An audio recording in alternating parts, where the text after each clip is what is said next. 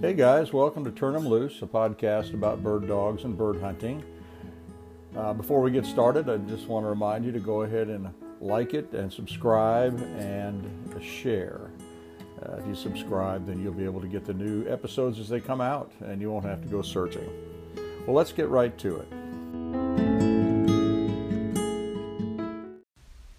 Hey guys, I'm excited to be working with a new sponsor. It's Electronic Shooters Protection, or ESP for short. Their website is espamerica.com, and they supply custom earplugs for shooters shooting. So it's just right up our alley as bird hunters.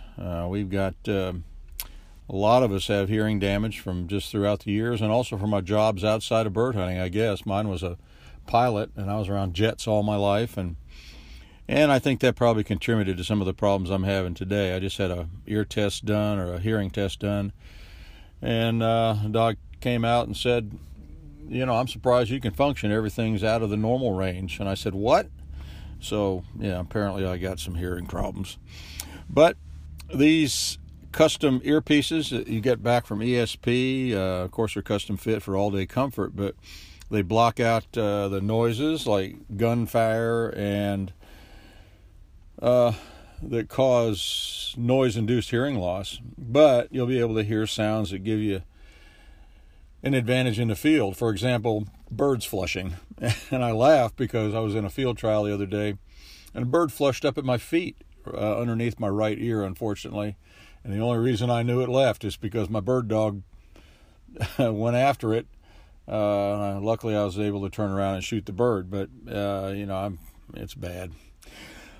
Also, all these the plugs are waterproof, and they will adjust for the environmental conditions too. I'm not exactly sure what that means. I'm going to have to read about it a little bit. The model I'm getting is the Stealth model, and it actually can be programmed to meet my hearing needs, which is why I sent a copy of my hearing test in with the molds that I had made for my ear. So when I get a little bit more, I'll let you know more about it. But espamerica.com. Thanks.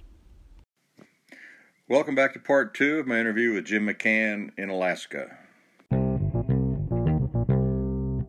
I remember getting scared to death. They flock up, but like now, right now, where I go, the rock ptarmigan they're in that breeding mode, and I only want to shoot males. Poor guys, they always catch it, but they will be alone, and they will stake out an area, a territory, and defend it. And they're the ones that get shot, because if my dogs find them, and it's easy to tell because not only are they alone, but they're masked. And they have that black mask that goes from the back of their beak across their eyes and just behind their eyes, and then at that time that you might even see the red eye cone, so they're a male, and so they're good to shoot. So if I can jockey around and get close enough before they flush, then those I take. But otherwise, right now, those rock ptarmigan in groups are mostly hens with a few juvenile males tucked in there, but I pretty much leave them alone. While you were talking about that, I saw a picture of a ptarmigan on your Facebook page. I just scanned down to it, and I guess that's a female because she does not have the mask. And that one running. There was like 3 or 4 of them there. I got a few more shots of them too, but they didn't want anything to do with me. Yeah, they do run a lot. Yeah, I encourage anybody that's listening here to go to Jim McCann on Facebook, and the photographs are amazing, especially that one of that sharp tail. Oh, he's a bad boy.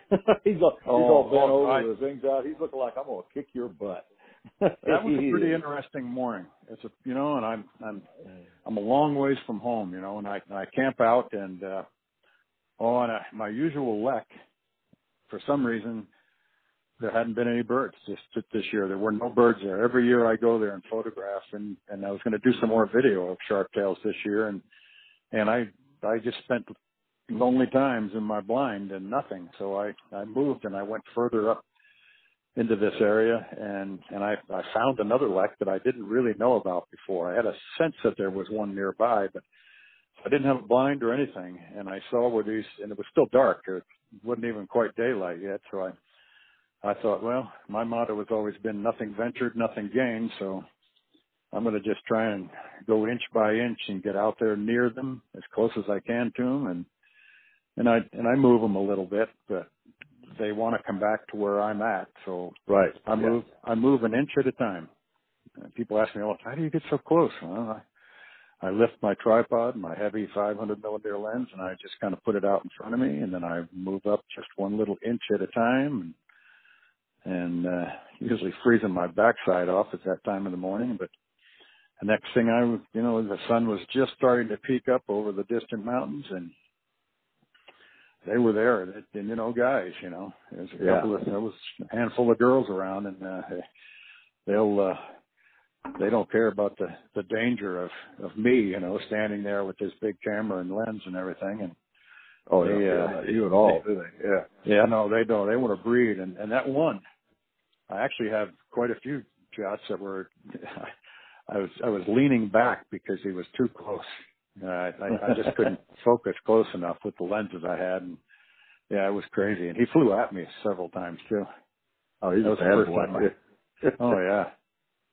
But I photographed chickens this time last year. It was in Nebraska, and we had a game guy take us out and put us on a lek in these. And he said, I said, well, are we going to be too close? And he goes, Randy, he said, don't worry about it. These birds are here for one reason, and you ain't it.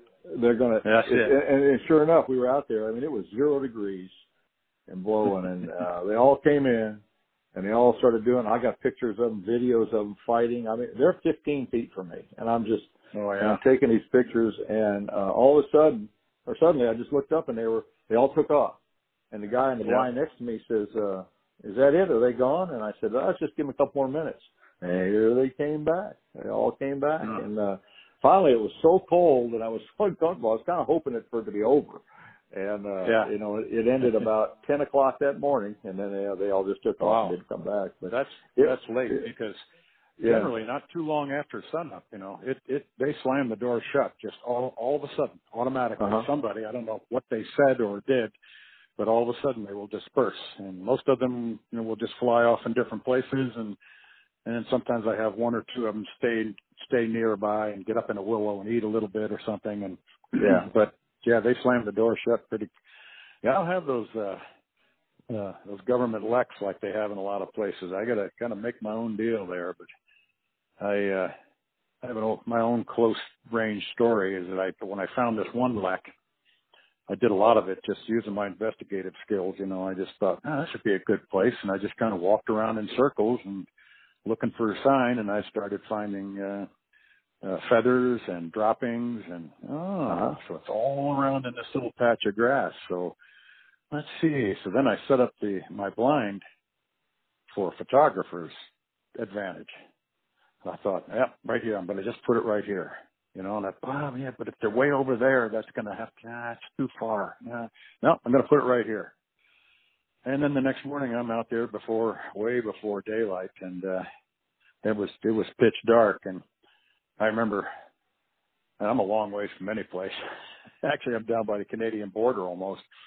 And I was walking through this grass and brush, and all of a sudden, there was sharp-tails flushing all around me, and it scared the bejeebers out of me, I tell you. And I ain't scared of nothing. But I went over to my blind, and they all came back. And for most of the rest of the day, they were huddled around my blind. They were doing whatever. They were banging into my blind. I opened a little flap down at the bottom, and I could have grabbed a sharp-tail just laying right there. It was just, I couldn't believe it. And and afterwards, I did get some good photographs of those that did get out far enough for me to photograph them, but I kicked myself then because I thought, you should have recorded all the voices. And I didn't. But so do they make the chickens make that booming noise, that like that, you hear it a long ways away. Do the sharp tails make a noise similar to that, or do they have? they make. Matter of fact, I just did this not too long ago. Every once in a while, I did a little video segment, and I didn't have much. That's why this last year I wanted to set up my blind and do more on video, but to do a better job in editing this video. But I did put together a video with a lot of still photographs in it too. But I recorded the sound too. That is, even if you didn't watch the video, you can just listen to it. It's just mesmerizing. It's awesome, cool. And I think I'll put that on Facebook again here pretty quickly. I've got it on my website. I guess if people wanted to look at it there, I never tried looking at it there, but it is there on my website. What's your website address? Jim McCann. It's just JimMcCannOutdoors.com. Okay, JimMcCannOutdoors.com. Right. Yeah, but I think I'll put that on Facebook again here pretty quickly. And but it's just amazing. And yeah, I'd always worried about I'm not a videographer, but I take a stab at it at times. But I have a little trick I use now for the sound, and I have my microphones out in the field and run a line back to me so I can record them with Rode microphones now. So it's cool. It's awesome. It's just I wouldn't even know how to describe what they do, but it's quite the chortling and singing and raspy sounds that they make. It's pretty cool. Well, I was talking to a retired Wyoming game warden. I made friends with a South Dakota game warden after he checked me up there this year, and we started talking about bird hunting. And I helped him in his quest to shoot blue quail. And I said, I think I can help you out with that. And so we became friends. And then when he was out hunting blue quail down in New Mexico, he took his retired friend from Wyoming with him. So I'm down there, I'm calling him on the phone, asking how it's going and everything. And I said, ask your friend, I'd like to see a sage grouse lek. And ask your friend if he knows who's the guru in Wyoming. And it turns out that was the guy. So I can't go this year, but I do want to do a sage grouse lek as well, because apparently that's just the show. You know, I mean, that is really the show. So. Me too. I had a guy that I befriended, and it's the small world that we bird hunters are in, you know, and fly fishers, you know. It's in Facebook. It was John Staley from Wyoming, and he was up here in Alaska, and we didn't get to do much together because his truck broke down, and I mean really broke down. He had to buy a new one, but I helped him a little bit, and then had him over the house for dinner and whatnot, and we've become at least more Facebook friends. But he's got sage grouse all over down there lekking, and I might just go down there one of these days and do that. But that name sounds familiar. He's not retired, is he? Yeah, he is. Yeah. I forget what John does, but he's on Facebook. He's one of our group there. You'll see his posts now and then. And but it's hard for me to leave here though. It's like I just went through a dull time, you know, when it was cold and windy, and you know, and everybody's saying, well, I did a little hunting, but I didn't do much, and I didn't take any photographs because it was just ugly. Yeah. And, you know, and then, like you, I shoot a lot of birds, you know, and I get to the point where I don't really want to shoot another one right now. You know, I got so many birds in the freezer that, what I do is, people always ask me, I give birds away all the time to anybody that wants them. But sometimes I get so many of them in there that I take them down to the meat processor, and, I've taken to having them made into summer sausage and, pepperoni, or what I call tarrouseroni, because it's ptarmigan, grouse, and it's rough grouse, sharp-tailed grouse, and ptarmigan all blended together. But actually, it sounds delicious. Yeah, it actually is pretty good, you know. And I carry those pepperoni sticks with me in my game vest when I'm out there hunting birds, you know. So I'm kind of eating of the flesh as I hunt and take more. But well, no, I can't talk to anybody in Alaska without asking about bears. So tell me about what you do about bears. Well, actually, the short answer is that I like bears. People, not so much. But people are more dangerous than bears are. And I've just been around them, photographing them. and I hesitate to tell people, to answer people's questions on the internet when they see my bear photographs and they say, how close were you? Pretty close. Yeah, pretty close can often be 10 yards. Oh my God. I've been around a lot of bears. I mean, I've been lucky. I try to be smart. If I see a lot of, bear sign, then I try and stay away from the area. One time, oh boy, my buddy, he went, I was working a trail down off of a remote road. I mean, I'm your a dog, long right? ways. Your dog, Me and Buddy, Buddy the Brittany, big Brittany, but such a hunting fool. But we were a long ways out of town. I mean, I don't know, 60 miles down this remote road, and then I went down a trail that I'd never been on before, and it was down into a burn area. So I was looking for sharp tails, and I must have been a mile or so down into that valley. I'm all by myself, of course. I always am. But, and Buddy goes on point up around the corner. And I'd seen bear sign. I saw some grizzly scat and whatnot. And I thought, what's fresh? Yeah, I don't know. I don't think it was, I thought it was kind of fresh. Well, that bear was right down around the corner on a moose kill. Ooh. And Buddy was like, all of a sudden he starts barking. And, so he's not pointing birds. And so I looked down there and, it had been kind of sunshiny. And I swear, I don't know where it came from, but all of a sudden there was a huge black cloud above me.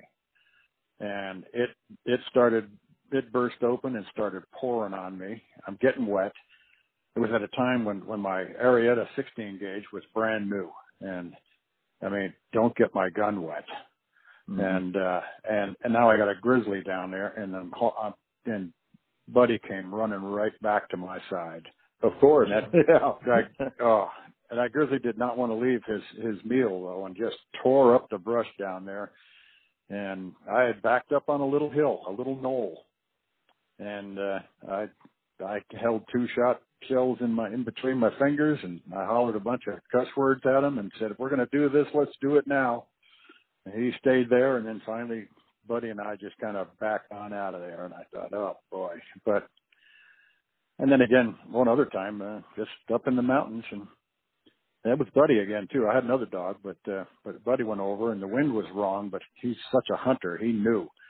He snuck around the line of alders. He knew something was going on in there. And right in front of him, walks out a beautiful silver-tipped grizzly. And it was fall, the magenta color of the tundra, a few yellow aspens around, some green spruce. It was a beautiful scene, mountains all around, and the wind was blowing enough, and it was just like waves going through that grizzly's hide, and just, it was a gorgeous sight. But that grizzly just looked at us like, yeah, whatever, and walked away. And so I don't worry about them too much. I try to be smart. I worry about them more in camp than anything else, and just try and keep a clean camp, and I've had pretty good success. The more I have to talk about this and write about it over the years, it just worries me that I'm going to be found inside some grizzly one of these days. But they'll be looking at grizzly scat, and they'll see something down there. It's part of Jim McCann down there. Well, I've had to do that for other people, so I've got harrowing stories about that. Yeah.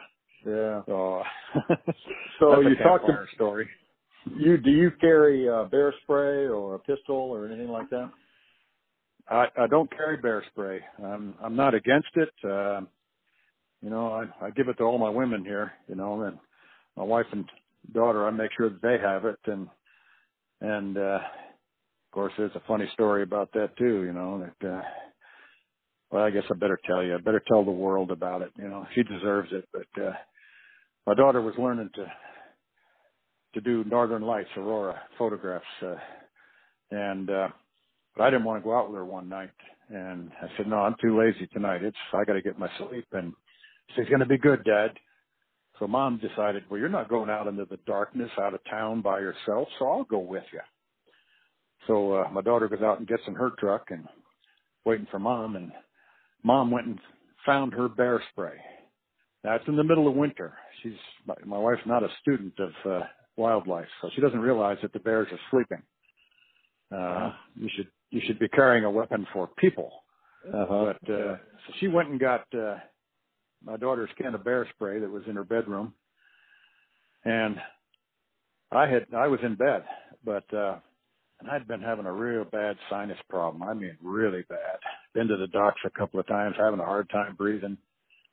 And then all of a sudden, I started choking. My wife had, in the dark, as she's hurrying to go catch up to my daughter in the house, pushes that button and squirted that bear spray in my house, and it nearly killed me. They were going to take me to the hospital. Oh no! So, wow. That's my experience with bear spray. Oh gosh. Oh, it's nasty, but I guess it works.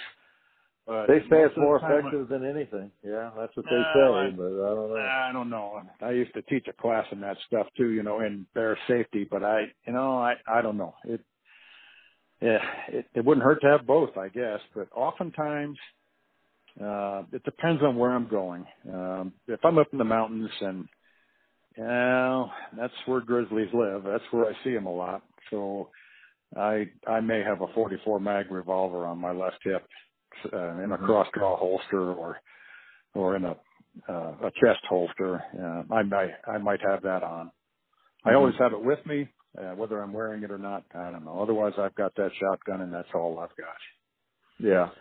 But, well, I've been keeping up with the bear encounters in Montana and Wyoming, and I had my hairs up in the back of my neck 2 years ago when I was up there to go fishing. I stopped grouse hunting and I went in the mountains to go fish in the Front Range, and hair stood up in the back of my neck, and I left. I turned around and left. I didn't fish. Yeah. I went back out on the prairie. But that year, a bear biologist, female, was in the creek that I wanted to fish, and she was attacked and never even heard the bear coming because she was standing in the middle of the river or the creek, and I don't know. It's probably just me. I'm probably just a wuss, but I didn't. No, I don't know. The not hearing really bothers me because I can't hear anything anymore. I don't know if it was machine guns, hand grenades, super cubs, helicopter engines. I don't know what it was. Maybe my wife hollering in my ear. I don't know, but I can't hear much out of my left ear, and I don't hear much anymore. But and that even when my dogs come running up on me anymore, I'm kind of hardened to it now because after 1,500 times of being scared, they're scared out of your gourd. I just get used to it. But that not hearing it, that's scary, isn't it? Yeah. Well, a couple of years ago, as I'm fishing my home water, and it's a nice little creek. I'm about 50 miles up the road on this creek where there's not a lot of people around, and I'm back in the woods, and I'm wading down the stream, and I'm casting dry flies to grayling and having a great day, and I actually was reminiscing about a time when I was a trooper not too far from there where I had to go up a river, and it's a strange disappearance of one of a group of miners up in there. They were up there placer mining, trying to find some gold in one of those creeks. And anyhow, I'd gone up there and found the remains of that guy and had to trail through the brush looking for some more of his belongings and remains. And, after I saw the pile of scat with his part of his denim jeans and his wallet and a few other things, I skedaddled on out of there. But I was thinking about your that. investigative mind came up with a solution to that problem, huh? Oh yeah. You figured that out. I found his ID and I found his lower mandible, and I decided I got enough here. But I know who ate him. I don't know exactly who murdered him. But anyhow, I was thinking about that case, and I'm standing knee deep in the river, and I can't hear anyhow. And I swear, this is about 2-3 years ago now. I don't know where this dog came from. Somebody must have just dropped him off or something. He was many, many miles. I mean, a long ways from where the first cabin of any kind. But he came storming out of the woods and out onto the gravel bar and dove into the water right next to me. giant black dog. Oh, I about died. I mean, and when I'm fishing, I've always got my 44 revolver, my 44 Magnum revolver underneath my waders, in a chest holster, but I couldn't have got to it if I had to. But, so I don't know, bears are pretty nice if you just try and be smart around them. I haven't, in all the decades I've been here, almost 50 years now, and I haven't been eaten yet, but I'll be photographing them as they come out of, hibernation here pretty quickly in late April, early May. I'll be down in the mountains and looking for them to photograph them. It's a good time of year to photograph them. Yeah, you're too old and stringy anyway. You probably wouldn't taste good to them. That's probably it. Yeah. I've been going to the gym every day, 5 days a week anyhow, and running and lifting weights and everything and losing weights, and so there ain't much on me anymore. So I just if I can, I'll take some fat guy with me, just run and let him just outrun him. That's all you got to do, right? That's what they say. That's what they say. So you talked about what type of gun do you normally hunt with? What gauge? You said 16 gauge on your other gun. That's typically what you shoot. Yeah, I learned again about that from the famous people, Bert Spiller and all them guys, and then when it came time to pick out a gun for my brother for his birthday, my dad took me because I was the guy that always researched all this stuff, and he didn't know anything about it. He was a New York cop, but all he knew about it was 38 specials and that sort of stuff. But so I took and I picked out a 16 gauge for my brother because that's what everybody seemed to say was the greatest. And but when it came time for me, he didn't have the money for the 16 gauge, so he bought me a really cheap old 20 gauge. But when I had the opportunity, I bought that side by side Arietta, and oh God, it's a wand. Skeet 1, Skeet 2, and that's about all I need. And 1 ounce of hard shot, 7.5, and I'm good to go for just about everything. But having said that, though, for a long time, that's all I hunted with. But a guy can't just have one gun, And so I accumulated a few others, and then I remember when Connecticut Shotgun first came out with that RBL 20. I thought, I don't need that gun, but I really want one because it's an American maker. I want to support this guy. Well, I waited too long, and they didn't make any more for a while. I knew how that was going to go, though. I know business enough to realize that they're going to come back with the 20 gauge. It's just not going to be the launch version or whatever. Yeah. But they came out with a 28 gauge. And I've read all of McIntosh, and then he and I have been talking, communicating back and forth about it, and he said, you ought to try that. And I was working another job after retirement, making a boatload of money, so I decided, build one of those 28 gauges for me with exhibition wood on it. Yeah, I'll take that. And it was a wand, but I thought I'll never be able to hit anything with this gun. It's too light. And then of course they came back with the 20 gauge, and I bought one of those. And I've hardly hunted with that 20 gauge. I think maybe 3 times, and I'm going to force myself to do it this year. But I started carrying that 28 gauge, and the stock is a little bit shorter than it should be for me, but I don't miss very often with it. I took doubles with rough grouse. I always take doubles on sharp tails with it. I mean, why carry anything else? So I've been carrying a 28-inch barrel, 28 gauge RBL 28, and I do it a lot. Sweet. But, that is sweet. But tomorrow I'm going to carry, because I'm going to carry a Merkel 16 gauge side by side. It's my other favorite 16 gauge, and it's a nice gun, and I left the choke tighter because these ptarmigan, they can be hard on you. Your dogs are up there. You're pointing. I got dogs pointing on both sides of the valley, and I make a decision who I'm going to, and then when you get up there, the birds, they'd rather run out on you. I've been saying for years that to fly is to die.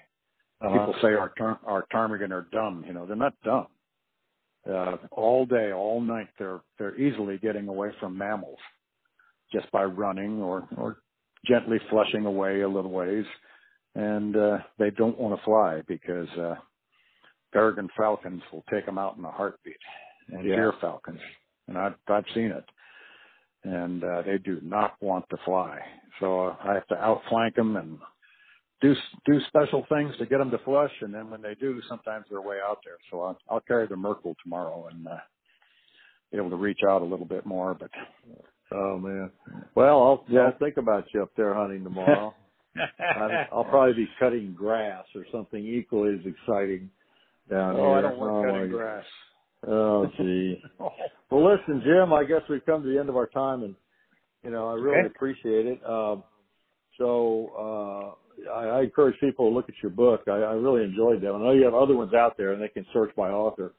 But I really did enjoy that Upland Hunting in Alaska book that you wrote. And that really got me thinking about Alaska and stuff. And so, well, it really is the last great place. I mean, you have better hunting at times, like you talked about your quail hunting, having 41 points in a day. That's hard to beat.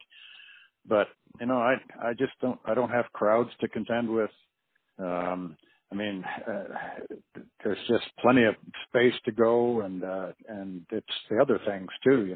The wildlife that you see, but even the danger from grizzlies. I mean, I enjoy it actually. I like living on that edge, and we got plenty of birds. I mean, I shoot a lot of birds, more than perhaps I should, but so it's not like I want for targets. And rough grouse. I mean, this is the farthest north rough grouse.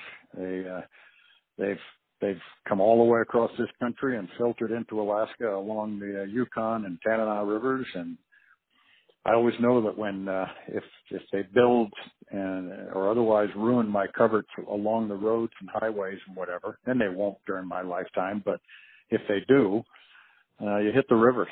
The rivers are rife with rough grouse, and so a guy could just lose himself doing that still. And oh my goodness, that sounds so good. So I got a pretty good year. But I keep telling BJ, I said my dream is to take the camper and drive up there and start there in August or September. Yep. And then just hunt all the way down to Canada. Yeah. And I'm not Canada, Mexico. Canada. So I go all the way down to Mexico and finish it up around February. Of course, that'd be a very expensive trip because I'd have to divide all my assets when I got back.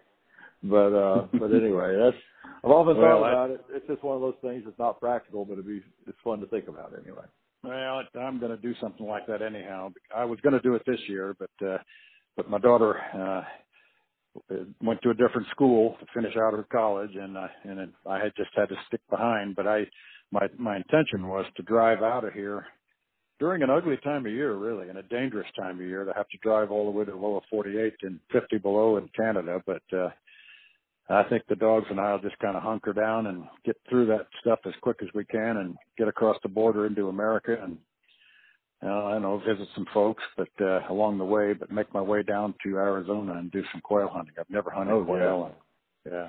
And I see all you guys running around there in New Mexico, and my son lives in Scottsdale, so there you go. I figured, so hopefully this winter I'm going to do that. I'm going to, after I tie everything up here for the winter, I'm just going to get in the truck and load them dogs up and hopefully get through some good weather if we can to get down to the lower 48 and do just that.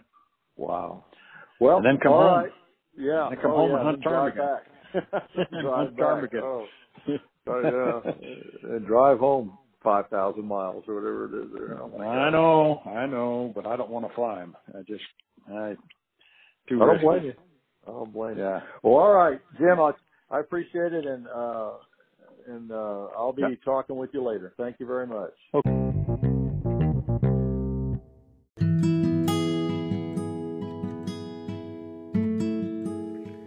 Well, that's it, my friends, for this episode. I hope you enjoyed it.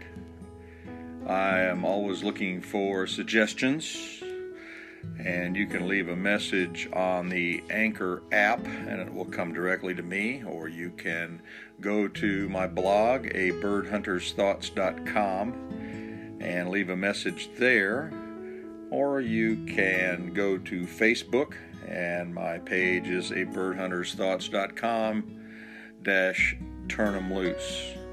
Any one of those ways you can leave me a message, and I'll get it.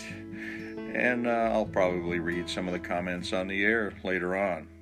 Got a book coming out. It's called Endless October. It'll be on Amazon. Paperback will be out shortly, and a Kindle edition just a little bit after that. And don't forget to try and be the man your bird dog thinks you are. Happy hunting.